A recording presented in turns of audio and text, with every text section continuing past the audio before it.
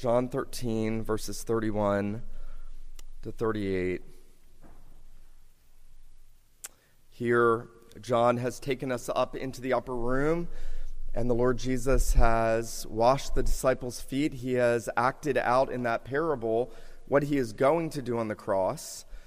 And he has told them, you are already clean because of the word I've spoken to you, but not all of you. And then remember, there was that focus on Judas, who was going to betray him, and Satan enters into Judas. And we said last week, Judas is the first of the disciples to understand that Jesus is going to die and that he is not going to benefit from an earthly kingdom. There's not going to be any money for Judas if Jesus dies. And so he decides he'll sell Jesus to the chief priest and the scribes for whatever he can get for selling the Savior out. And notice that John says here, before we look at this together, notice the last part of verse 30 and the first part of verse 31, it was night, and he had gone out. And there was a transition now. Judas has departed from the upper room, and now Jesus is left alone with his disciples, and what he's going to do he could not do with Judas in the room. That's a very important point as we look at this together this morning. Now John says, when he had gone out, namely Judas, Jesus said, now is the Son of Man glorified, and God is glorified in him. If God is glorified in him, God will also glorify him in himself and glorify him at once. Little children, yet a little while I am with you. You will seek me, and just as I said to the Jews, so now I also say to you, where I am going, you cannot come. A new commandment I give you, that you love one another, just as I have loved you, you also are to love one another. By this all people will know that you are my disciples, if you have love for one another. Simon Peter said to him, Lord, where are you going? Jesus answered him, where I'm going you cannot follow me now, but you will follow afterward. Peter said to him, Lord, why can I not follow you now? I will lay down my life for you. Jesus answered, will you lay down your life for me? Truly, truly, I say to you, the rooster will not crow till you have denied me 3 times. The grass withers, the flower fades, but the word of God endures forever. Well, one of the greatest theological works in all of church history, and I would argue with somebody about this, is Jonathan Edwards' book, Charity and Its Fruits. It was a series of sermons that Edwards preached on the doctrine of love, Christian love, charity and its fruits.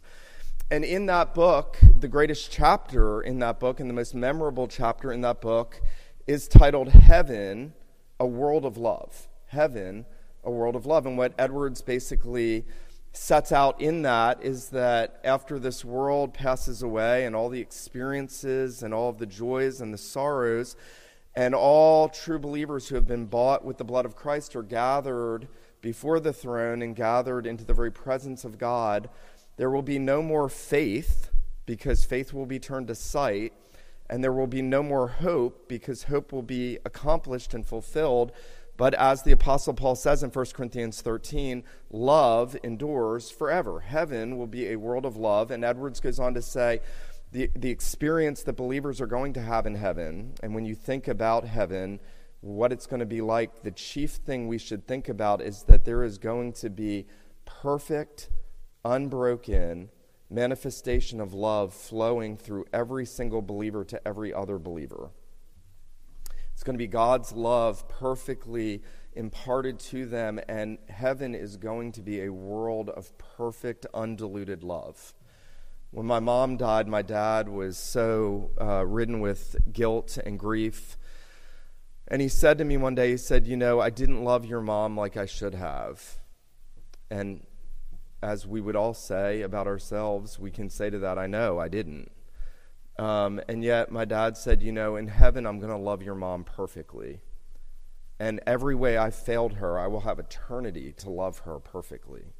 Not as my wife, but as a sister in Christ. Now, if that's what heaven's going to be, then how important it is when Jesus comes to go to the cross that he gives what theologians have called the new commandment to his disciples. Here Judas has left the room.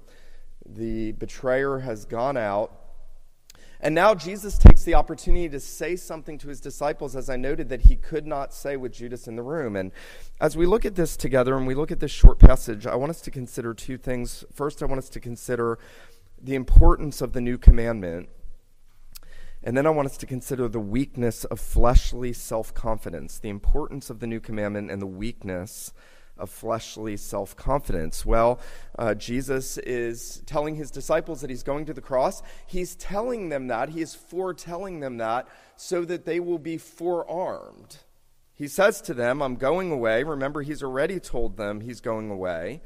And he says to them, a little while, I'm with you. You will seek me, just as I said to the Jews. This is verse 33. So now I also say to you, where I am going, you cannot come. Now he is telling them he is going to the cross. And then beyond that, through the resurrection and the ascension to the Father, he is going back to God, knowing, remember this chapter open, Jesus knowing he had come from God and that he was going back to God. He rose, he stooped, he washed the disciples' feet. And that's important because Jesus is foretelling his disciples about his death because he's going to forearm them, because when they see him crucified, if he had not told them these things, they would have buckled under it in despondency and despair. They had given up everything to follow this man. They had given up lucrative fishing businesses. They had given up their families. They had left all to follow Jesus for 3 years. And if they see him nailed to the cross, without him foretelling them this, they're going to buckle under it. One theologian, Ian Hamilton, makes this application I thought was so apropos. He says it's a daily battle to keep before our mind's eye the great promises, the great encouragements, the great forewarnings of Scripture, so that we may be armed to meet the exigencies of the day, the unexpected circumstances of the day that knock us off balance. Think about that. Every day there are things that knock us off balance. And we need before our mind's eyes all of the promises, all of the encouragements, all of the forewarnings that God has given us in Scripture. That's what Jesus is doing for the disciples here by telling them that he's going away and they're not going to be able to come with him. They're not going to have him bodily with them. They're going to think they've been left to themselves. And yet they haven't. We know Jesus is going to go on in the upper room and he's going to tell them, it's better for me to go away, because if I don't go away, the Spirit's not going to come. If the Spirit comes, he'll dwell with you. I will be with you. I will not leave you orphans. It's better for me. By the way, I think if you asked any Christian, would it be better to have Jesus bodily here right now, or is it better for him to be in heaven and all of his people to have the Holy Spirit? They would say it'd be better to have him here bodily. And yet Jesus says it's better for you that I go away. I'm not going to leave you orphans, and yet they're going to think they've been left. We see that, don't we, at the end of the gospel. They are sort of hiding out, and Peter's kind of given up, and he says, well, I'm going to go fishing. Why does Peter say I'm going to go fishing? Because he's like, well, I guess I'm going to go back to the only thing I know how to do. Jesus isn't here anymore. But the Savior is forewarning them in order to forearm them. And notice that as he is setting this up and teeing up what we're going to look at as the new commandment, the passage opens with him saying to the disciples, now is the Son of Man glorified, and God is glorified in him. Now remember I said the Gospel of John is divided into two sections, the book of signs and the book of glory. And remember, those 7 miracles, those 7 signs were meant to be displays of his glory. When you see him turning the water to wine, when you see him healing the man at the pool of Bethesda, when you see him raising Lazarus, these are displays of his glory. And yet, why is the second part of this book been called by theologians the book of glory if there's no miracle in it apart from the resurrection of Jesus? And I think because what Jesus is saying here is that when he is lifted up on the cross, that is the greatest display of the glory of God ever in the existence of humanity. There is more glory in Jesus crucified than there was in the glory emanating from his face and his clothing at the transfiguration. There is more glory in the bloodied face of Jesus nailed to the tree than there is in any miracle that he wrought on earth. There is a greater manifestation of glory in Jesus being beaten and mocked and spit upon and crowned with thorns for your sin and my sin. There is more glory in the Son being nailed to the tree than in anything else he has ever done. It is the outshining of the glory of God at the cross. All of the perfections of God's attributes meet up at the cross. As he pours his wrath out on Jesus, he is extending his mercy and grace to sinners like us. The truth and righteousness of God are meeting. The mercy and justice of God are kissing at the cross, the psalmist says. And that's where the display of God's glory is seen, and Jesus knows that. He says, now is the Son of Man glorified. This is the moment he had come to be glorified and to display God's glory. Notice God is glorified in him. If you want to know what brings God the most glory, it's the death of his Son on the cross. That's what brings God the most glory. It's not even your obedience or your efforts. It's not anything that we do. It's what Christ did. Think about that. That God glorifies himself by giving his Son up to the cruel, cursed cross for us. And as Jesus is telling the disciples these things and preparing them and forearming them, he now does something unique. He says, where I'm going, you cannot come. And then notice verse 34. I want us to really focus in. A new commandment I give you, that you love one another just as I have loved you. You also are to love one another. Now, there are questions here for us. Why does Jesus call this the new commandment? Because if we go back to Leviticus 19 in the Mosaic Law, and maybe you don't think about the law having a lot of love in it. Remember, love is the fulfillment of the law. And yet there in Leviticus 19, 17, and 18, the Lord says through Moses, you shall not hate your brother in your heart. You shall reason frankly with your neighbor, lest you incur sin because of him. You shall not take vengeance or bear a grudge against the sons of your own people. You shall love your neighbor as yourself. I am the Lord. So, God commanded his people in Leviticus, you are to love your neighbor as yourself. I am the Lord. Now, Jesus says, you're to love one another, but he calls it a new commandment. Now, there are three options for why he calls it a new commandment. The first option is that he is just exalting the law over the way the Jews had brought it down. There are certain theologians that say he's only saying it's new because he's bringing it back to its proper place. I don't think that's what he means. It could mean that it's new in that it was never given before, but we've just seen that it was already given in Leviticus 19, and it's everywhere in the scriptures that we're called to love our neighbor as we love ourselves. That is, remember, Jesus said the second great commandment. All the last 6 of the 10 commandments are bound up in that word, love your neighbor as yourself. If I love my neighbor, I'm not going to commit adultery. If I love my neighbor, I'm not going to murder him or her in my heart. Love fulfills the law, and so it's not new in that it had never been given. And then the third option, and I think this is what Jesus is teaching, is that it is new in that no one had ever embodied it like he did. Until the Son of God came, nobody had ever loved their neighbor the way he loved others. In fact, not one of us has ever fully and perfectly loved our neighbor as ourselves.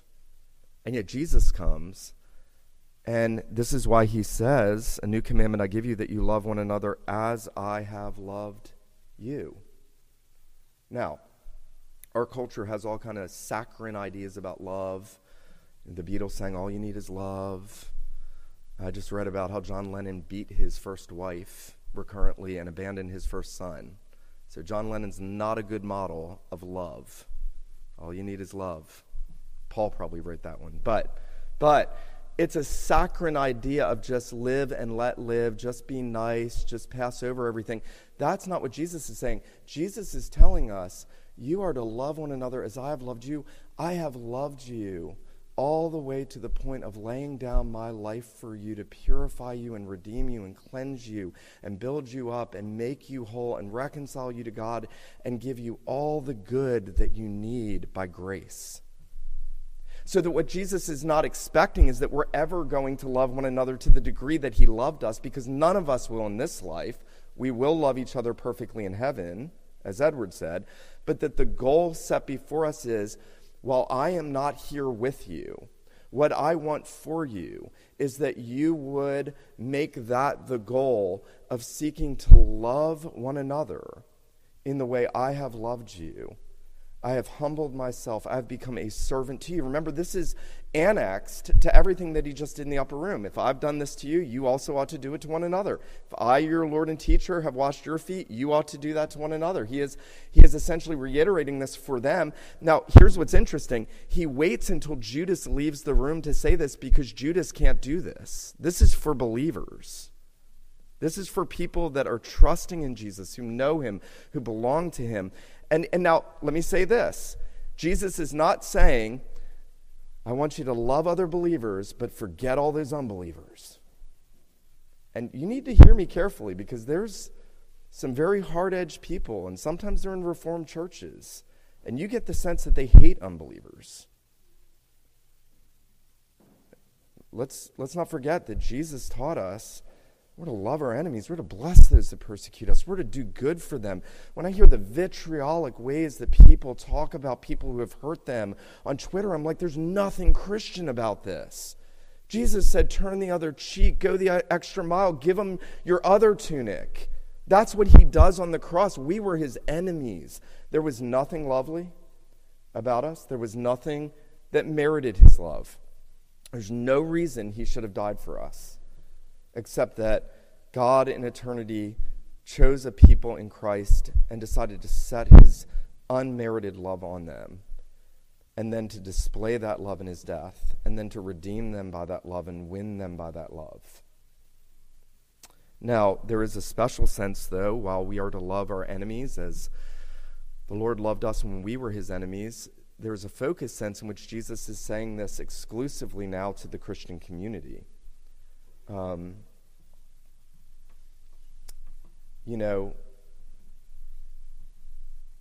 My dad used to say to me when I was a kid, you can know all your theology, you can be the best exegete of Greek and Hebrew, you can have every degree in theology imaginable, but if you never learn to love, then you've missed the point. That's what Jesus is saying, that what he came to do is not just redeem a people to live in isolation with him, but that we would really and truly live in that redeemed, new, loving community that God has built for himself. You know, it's interesting. John Calvin says, in God, brotherly love seeks its cause from him it has as its root, and to him it is directed. He says, it perceives any man to be a child of God, and when it does, it embraces him with the greater warmth and affection. Calvin says it is the highest degree of brotherly love that is here described by Christ, but we ought to believe, on the other hand, that as the goodness of God extends to the whole world, so we ought to love all, even those who hate us, and yet there's a special sense in which brotherly love is to be exhibited among the people of God. I've been a pastor now for almost 15 years, and one of the things that weighs the most on the heart of a pastor is when he sees Christians not walking in love. There's something so unbecoming and wrong about believers not walking in love. The fighting, the grumbling, the dissension, the asserting of themselves, what they want, what they think, what they're going to do, and why aren't you doing this? And the grumbling, the self-orientation, because here's the thing, by nature, we are so self-focused. This can only happen by grace. And it can only, and I'm going to say this is a bold statement, this kind of loving society can only happen in the church among true believers who have been redeemed by the dying love of Jesus. The world can't have this anywhere. You will never find it outside the walls of the church. So that's why Jesus says, notice, A new commandment I've given you, you love one another as I have loved you. You are to love one another. By this all people will know that you are my disciples. Notice that it's not evangelistic zeal that Jesus presses on them first and foremost.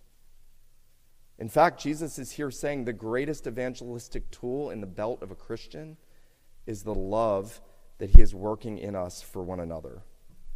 Isn't that amazing? So that when the world looks on and they see believers who they hate because they hate Christ, but they see us loving one another, they know that we're really and truly disciples of Christ. By the way, J.C. Ryle said this about this passage. Listen very closely. He said, "Let us note what a heavy condemnation these verses pronounce on sectarianism, bigotry, narrow-mindedness, party spirit, strife, bitterness, needless controversy between Christian and Christian." My, what a word we need in our day. There are people who are zealous for truth who are divisive. Now, we're not looking for unity apart from truth. This is only rooted in the truth of who Christ is. This is rooted in what he came to do. He said, love one another as I loved you. It is rooted in sound doctrine and in the truth of Christianity. But it is altogether possible for people to be zealous for truth and not to have love as the goal of how they interact. I'm going to read again Ryle because it's important. Ryle said, "Let us note what a heavy condemnation this verse pronounces on sectarianism, bigotry, narrow-mindedness, party spirit, strife, bitterness, needless controversy between Christian and Christian." If I can say this morning, because we will never love in this life to the degree that Christ has loved us, we can never aim for this too much. So, if Christ loved us perfectly in laying down his life for us, and we're never going to attain to that measure or degree of loving one another as he did, and yet he is the goal, we can never aim for it too much. There should never be a moment in my life where I'm not coaching myself, Nick, you've got to love others as you love yourself, because we are so selfish by nature.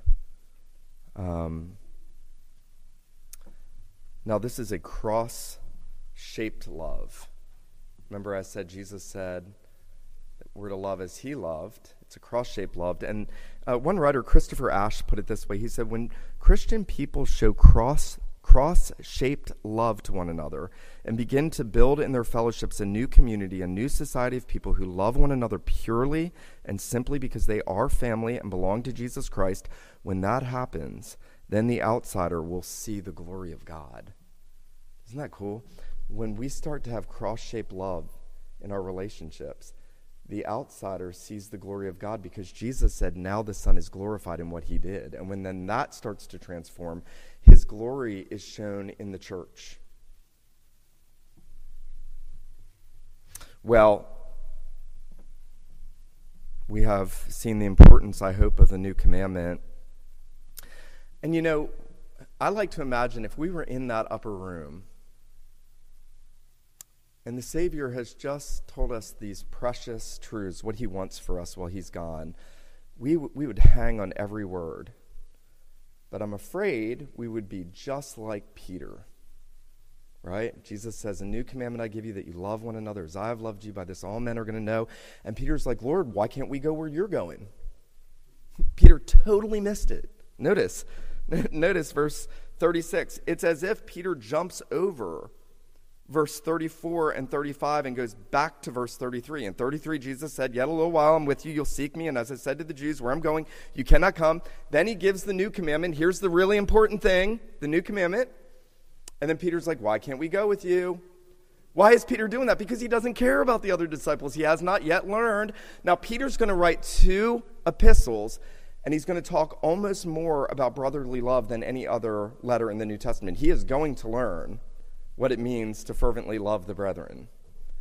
And he's going to suffer for them and with them. But here, Peter has not learned that. Lord, where are you going? Jesus said, where I'm going, you cannot follow me now. And he's essentially saying to Peter, it's not your time to suffer, it's my time to suffer. You're going to suffer. You will follow me. What happens to me will happen to you. Remember, at the end of this letter, he tells Peter, when you were young, you walked where you wanted, but when you're old, another's going to stretch out your hands. And he signified by what death Peter would die, be crucified like his Lord at the end of his life. Jesus said, you will follow me afterwards. Peter said to him, notice, Lord, why can I not follow you now? I will lay down my life for you. That might be the funniest thing Peter ever said. Because in just a few hours, he's going to deny Jesus 3 times. Now, what are we looking at with Peter? We are seeing the weakness of fleshly self-confidence. Peter, as we saw in the upper room, is really, he is full of self-trust. I can do this. I can come with you. I can do whatever I want to do. Now, I'd like to press this on us this morning. It is very easy for us to kind of shift gears, and I don't even think they make stick shifts anymore. I don't know, but they used to. But to shift gears in such a way to just think that we're going through the Christian life in our own strength, that we've got the resources in ourselves, that we can do this in ourselves, and that's why Peter is being set out here as an example of the weakness of self-confidence, fleshly self-confidence, so that we would learn, hey, do not trust yourself. Do not trust in your own efforts or your own strength. Don't think that you have the resources in yourself to live the Christian life or to do the things that the Lord has told us. So that when I hear Jesus saying, a new commandment I give you, that you love one another, I ought to think, I do not have that ability in myself, but Lord, you can give me that ability. Would you enable me? What Peter should have said is, Lord, enable me to love others as you have loved me. Give me the grace to love others as you have loved me. I want to encourage us this morning that we would pray for that we would really receive from the Lord Jesus the new commandment, that we would understand the significance of it and how it needs to be central in our fellowships. And that we would say, Lord, give me the ability to love other believers as you have loved me. Teach me to view them as objects that need that sort of cross-shaped love, as Christopher Ashe said. And then we ought to be praying and we ought to be thinking, how would the world view us if the world was looking onto Church Creek and our interactions, and they were peering in from outside? What would they see? Would they see a community that is shaped and formed by that kind of love? Or would they see people who are acting like Peter in fleshly self-confidence? Now, we are going to fail. I fail every single day of my life. I do not love my wife and children as I should. You are not going to love one another with the exact same love that Christ has. And that's why we go back to the Lord Jesus and we confess that. And we say, Lord, I have not loved others. I have not loved you with all my heart, mind, soul, and strength. I have not loved my neighbor as myself. Have mercy on me, forgive me, cleanse me, wash me, make me a man or a woman who pursues that intentionally. And I think as that happens in our fellowship, in our homes, that's got to start in the home, and then in our fellowships. And then as the world looks on and they see that sort of love and patience, they really don't know what to do with it. I was having somebody tell me the other day about the uniqueness of marriages continuing in our society. It's almost become a rare thing for a couple to be married for 20 years, 15 years, 10 years.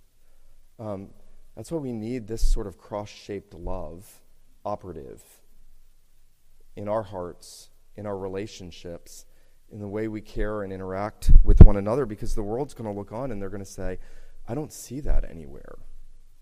That's why Jesus said, by this all men will know that you're my disciples, if you have that sort of love for one another. And then I would just urge us to really consider the propensity that we have to slide into foolish self-confidence, that we wouldn't view our duties as Christians, our service, that we wouldn't view it as something, I got this, I can do this in myself, but that we would really cast ourselves in humility on the Lord and say, Lord, I don't have anything. You know, I love how the Apostle Paul speaks about himself, because nobody did more in Christendom than Paul. I mean, poured himself out all over the globe to see the New Covenant Church established. And you know what Paul says about himself? He says, I know that in me, that is in my flesh, nothing good dwells. This is the mature apostle. This is not a new believer. This is not an unbeliever. I know that in me, in my flesh, nothing good dwells. And Paul says in Romans 7, O wretched man that I am, who will deliver me from this body of death? Thanks be to God who gives us the victory in the Lord Jesus. That's what it means not to allow ourselves to fall into that sort of self-confidence that Peter falls into, but to say, you know, I have nothing good in me. I am nothing in myself. I'm not laying down my life for Jesus. I need him to lay down his life for me. I'm going to be just like Peter, afraid to profess him in and of myself. I mean, think about this. Peter is so weak that he's afraid of a little slave girl, that he will deny that he knows Jesus to a slave girl. That's how weak we are by nature. And yet by grace, I want to challenge you that Christ has loved us and given himself for us, and now he calls us to pursue the new commandment that we would love one another as he has loved us, that we would love one another fervently with brotherly love, and that we would bear witness that we belong to him in so doing. Let him who has ears to hear, let him hear what the Spirit says to the church. Let me pray for us. Father in heaven, we do acknowledge our own sinful weaknesses. We acknowledge that, Lord, we are just like Simon Peter. We are so full of self-confidence and pride. Lord, we think we have things in ourselves when we have nothing. Lord, we cry out to you this morning, thanking you for the redemption that we have in Christ, thanking you, Lord, for your love for us. We acknowledge that it's not that we loved you, but that you loved us and gave your Son to be the propitiation for our sins. And we do ask this morning that you would make us a people who love one another as you have loved us, that this church, that our homes would be marked by that cross-shaped love. We do pray, Lord Jesus, that you would give us the grace to that end, that you would mediate for us this morning so that we would leave this place actively, seeking to love one another and to build each other up. We thank you and praise you that you have given us that opportunity, that you call us to live these sorts of lives in this world. We do pray that you would be glorified as the world looks on and sees that at work in us and among us. We do pray these things in Jesus' name. Amen.